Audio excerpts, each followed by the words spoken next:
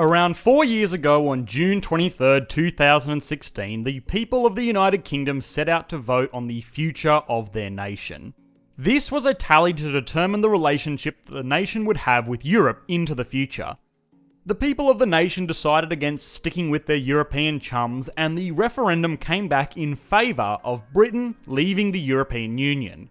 Now, the whole Brexit debacle has been plagued by misinformation on both sides throughout the entire drawn-out process. And a focal point of a lot of this misinformation has been how the economies of Europe and the UK coexist as part of the European Union and what life would be like if they went their separate ways.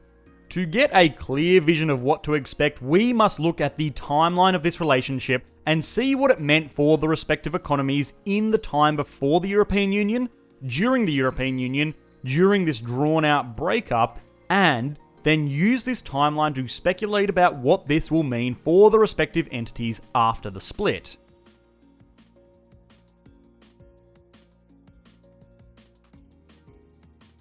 Europe is a dense collection of states, people, cultures, and rivalries spread across not a lot of land. The whole continent has a similar landmass to Australia, but was home to over 300 million people. Dozens of nations and languages and ethnic groups and religions and cultures. It was a recipe for a lot of turmoil. Wars were basically the norm from medieval Europe through the Renaissance into the modern age. The only thing that really changed is they got better at building machines to kill the French with. After World War II, a lot of nations had the bright idea to form a union of nations. Now, the United Nations was already in the progress of being formed at this point, but was more of a political council rather than a region of coexisting states. In the months after World War II, Winston Churchill went so far as to suggest the formation of the United States of Europe, but that never really went anywhere. What did, though, was the Council of Europe, which was like an alpha test for the European Union. It was a direct council set up to facilitate trade and industry and cooperation between the member states of the continent. The hope of this council was that by working together, these nations would be able to rebuild and grow strong economies faster after the devastation of World War II. But it also meant that these countries would be slightly more dependent on one another. And if nations are dependent on one another, they are less likely to bomb one another. The European Council actually still exists today. It is often confused with the European Union, but they are two distinct bodies. The European Council actually has more member states, with nations like Switzerland, Norway, and, well, I guess the United Kingdom being members of the European Council, but not being members of the European Union. The Council has a lot less influence though. It cannot create or enforce its own laws, it doesn't give member states any preferential treatment, and it doesn't have things like inbuilt trade agreements.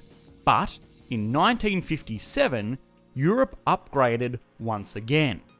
The Treaty of Rome formed the European Economic Community, or the EEC, which was kind of like the beta test for the European Union. You see, this one was a customs union, which started to look more like the EU that we know today. Member states of the EEC could trade freely between each other with no tariffs, trade barriers, and very few restrictions from respective customs. It also meant that anybody not in this special little club had to pay a universally levied tariff to import their goods into the participating nations, which meant that it was very beneficial for member states to trade with one another rather than to bring goods in from the outside. The EEC still wasn't the EU in its final form though. It is today one and the same with the European Union, but it does include states that are not part of the European Union. Countries like Monaco, Liechtenstein, and Turkey are members of this extra special trading club, but aren't important enough to be considered part of the European Union that gets to make up the rules about how this club operates. They are kind of just along for the ride. And this does actually make good logical sense. Countries like Monaco and Liechtenstein are tiny, and it is super important for them to be able to employ cross-border commuting workers and have tourists cross their borders with minimal effort. But it wasn't until 1993 that the European Union became the entity that we know today.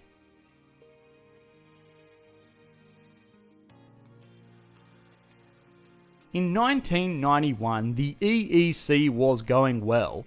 European countries were happily trading amongst one another and wars were kept to an absolute minimum. But then, late in the year, the Soviet Union disbanded and there were a whole lot of random nations left without solid leadership or direction. Most concerningly was East Germany, which was now an extremely poor country after years of mismanagement under Soviet rule, which made Europe concerned. This trading business is doing great. I don't feel like going to war anymore, but now we have a poor and tumultuous Germanic state, and we know what happens when we have one of those. Maybe this is a good time to step up this whole European interdependence business. And so, the European Union was designed as, amongst other things, a way to address the nations left behind by the fall of the Soviet Union. It expanded on the policies of the EEC, but now it had its own parliament and it could create and enforce its own laws. In many ways, it was every bit the United States of Europe that Winston Churchill had envisaged back in 1945. In the same way, the United States of America is a bunch of states that are united. The European Union is a bunch of nations that are unified.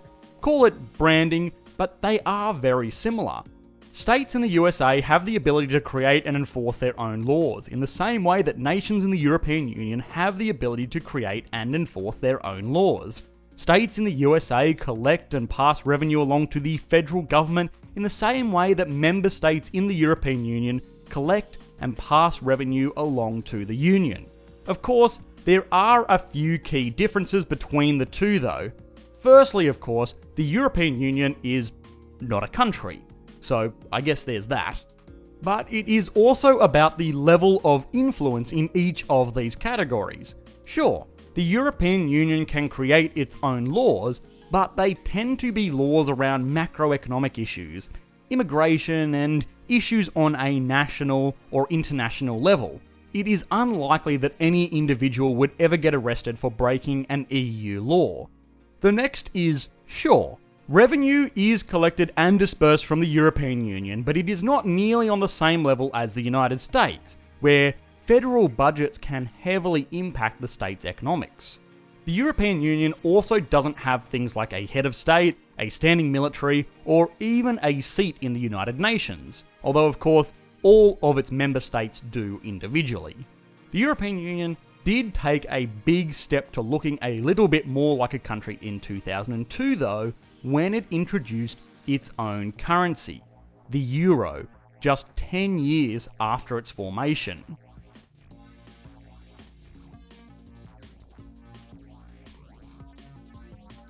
The euro was a surprisingly large step for the European Union to take, not only logistically to transition economies over from their own independent cash, but also to incentivize them to do so. Today, we kind of take euros for granted as a very reputable and stable currency, but consider this for a second. Let's say the USA, Mexico, and Canada all got together and formed the North American Union and created Yank Bucks. Would you trade in your US dollars life savings and be happy to be paid back in Yank Bucks? Well, probably not. It's an untested currency that people don't have much confidence in. This kind of decision would probably cause chaos. But this is exactly what the European Union did, less than 10 years after its official formation. There were some nations that opted out of this currency thing though, most notably the United Kingdom, who wanted to hold on to their great British pound, for among other reasons, its legendary reliability as a world reserve currency, which was probably fair in a sense. Liras and Deutschmarks and francs and krona were all a bit in terms of stability. So moving over to the euro was probably a good move for these countries. But the pound was rock solid, so the UK held onto it, which in hindsight was probably a good thing. because in 2016, England decided to leave the Union altogether.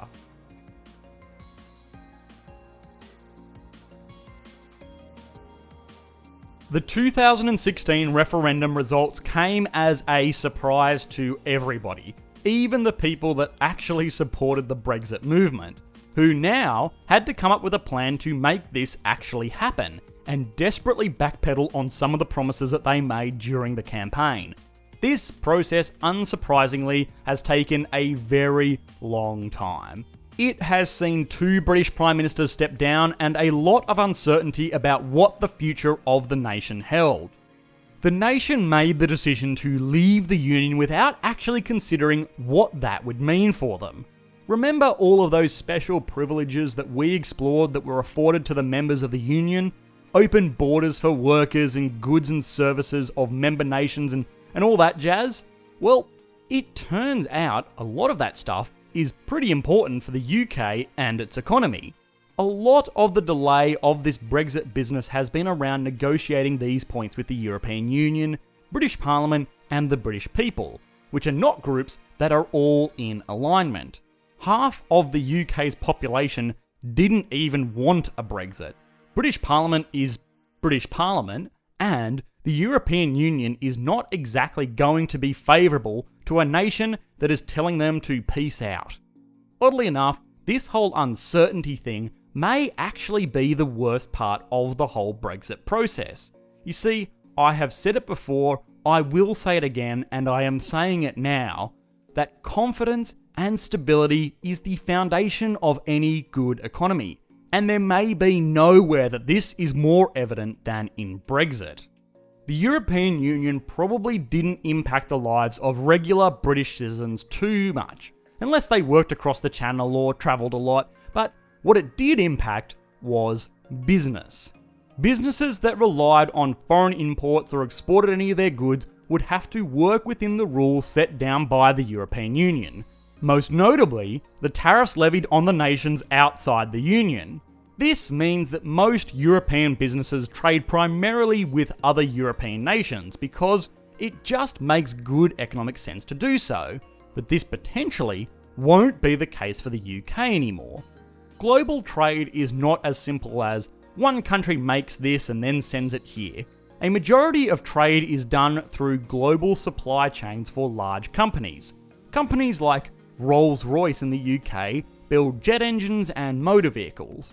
When you are building a jet engine, you are heavily dependent on a global supply chain. The factory in Woking that assembles these engines needs exotic materials like titanium that are refined and imported from places like Russia and Australia. You need management software developed in Germany, ducting made in France, and all of these go into aeroplanes built in either Germany or the United States. These engines take thousands of components from hundreds of suppliers in dozens of countries to assemble, and this supply chain is a very delicate system. When setting up global supply chains, companies like Rolls-Royce will employ teams of accountants and lawyers to work with the engineers to ensure that they are sourcing components that will work effectively, but also work to minimize the expenses of shipping and tariffs if they need to be paid.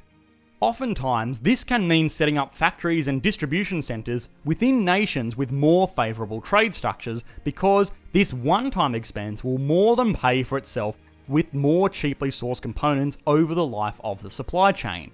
With Brexit negotiations up in the air, this whole system is a little bit off. You see, no business in their right mind wants to invest any money into setting up a supply chain at the moment, because there is nothing to say the rules won't change entirely next year when Brexit is finalised. People have been fearing a no-deal Brexit as a kind of worst-case scenario for this whole leaving the European Union thing, but in reality, this uncertainty is worse. Sure, having a hard border with Ireland, tariffs on export products, and a lack of worker mobility for the thousands of international employees currently working in Britain is not great, but companies can work around this. Countries and companies adapt, and while this might put a bit of downwards pressure on the economy, new trade deals can be negotiated, new suppliers can be found, and the nation can find its feet again. In a no-deal Brexit, a company like Rolls-Royce might just reevaluate its supply partners. Instead of importing titanium compressor blades from Germany, it will get them from Japan. It's the kind of change that companies make all the time when new laws and restrictions are enacted. Just look at companies like BMW, a famously German car manufacturer. Well, half of their cars are made in China now. This is to get around import taxes from sending their cars to China from Germany. And it makes sense given how big of a market China is to just pay the one-time price of a factory as opposed to the ongoing expense of tariffs. But these are expensive changes to make, and no company inside or outside the UK is prepared to alter their supply chains until they are confident that they know what is happening with this whole Brexit deal. What this means is that in the meantime, the whole economy is just sitting in a stagnant speculation until something happens, good or bad.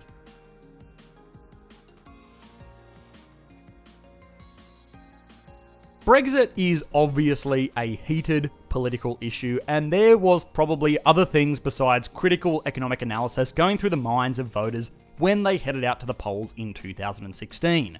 But it has become an issue of economics above all else. Now, anybody who has watched this channel knows that I hate speculating about the future of anything. But the future of the nation is probably not as dire as most people will believe.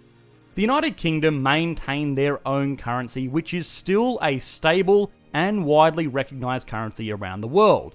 They have strong domestic industries, and their banking and finance sector might even stand to gain from the new economic conditions of a post-Brexit nation. You can watch my video on the economy of the United Kingdom to understand more about that. But there is one thing that I hate to do even more than predicting the future, and that is giving relationship advice. But I think here, on a video about economics, it is the one time in my life that I will be able to give this advice with confidence. United Kingdom, you had a great run with the European Union. Your relationship went from a council membership to a special economic zone to a beautiful union, but you drifted apart. And that's okay. Both of you are strong, independent economies in your own right. The European Union will continue without you, and you need to move on as well. I know you are dragging out this breakup because you are unsure if you're making the best decision, but you have committed to this now. Don't worry about staying as just trading partners. Nobody ever stays as just trading partners. You need to rip that band-aid off. You need to get out there and focus on your own economy. Make new trading partners, and make them sorry they lost you.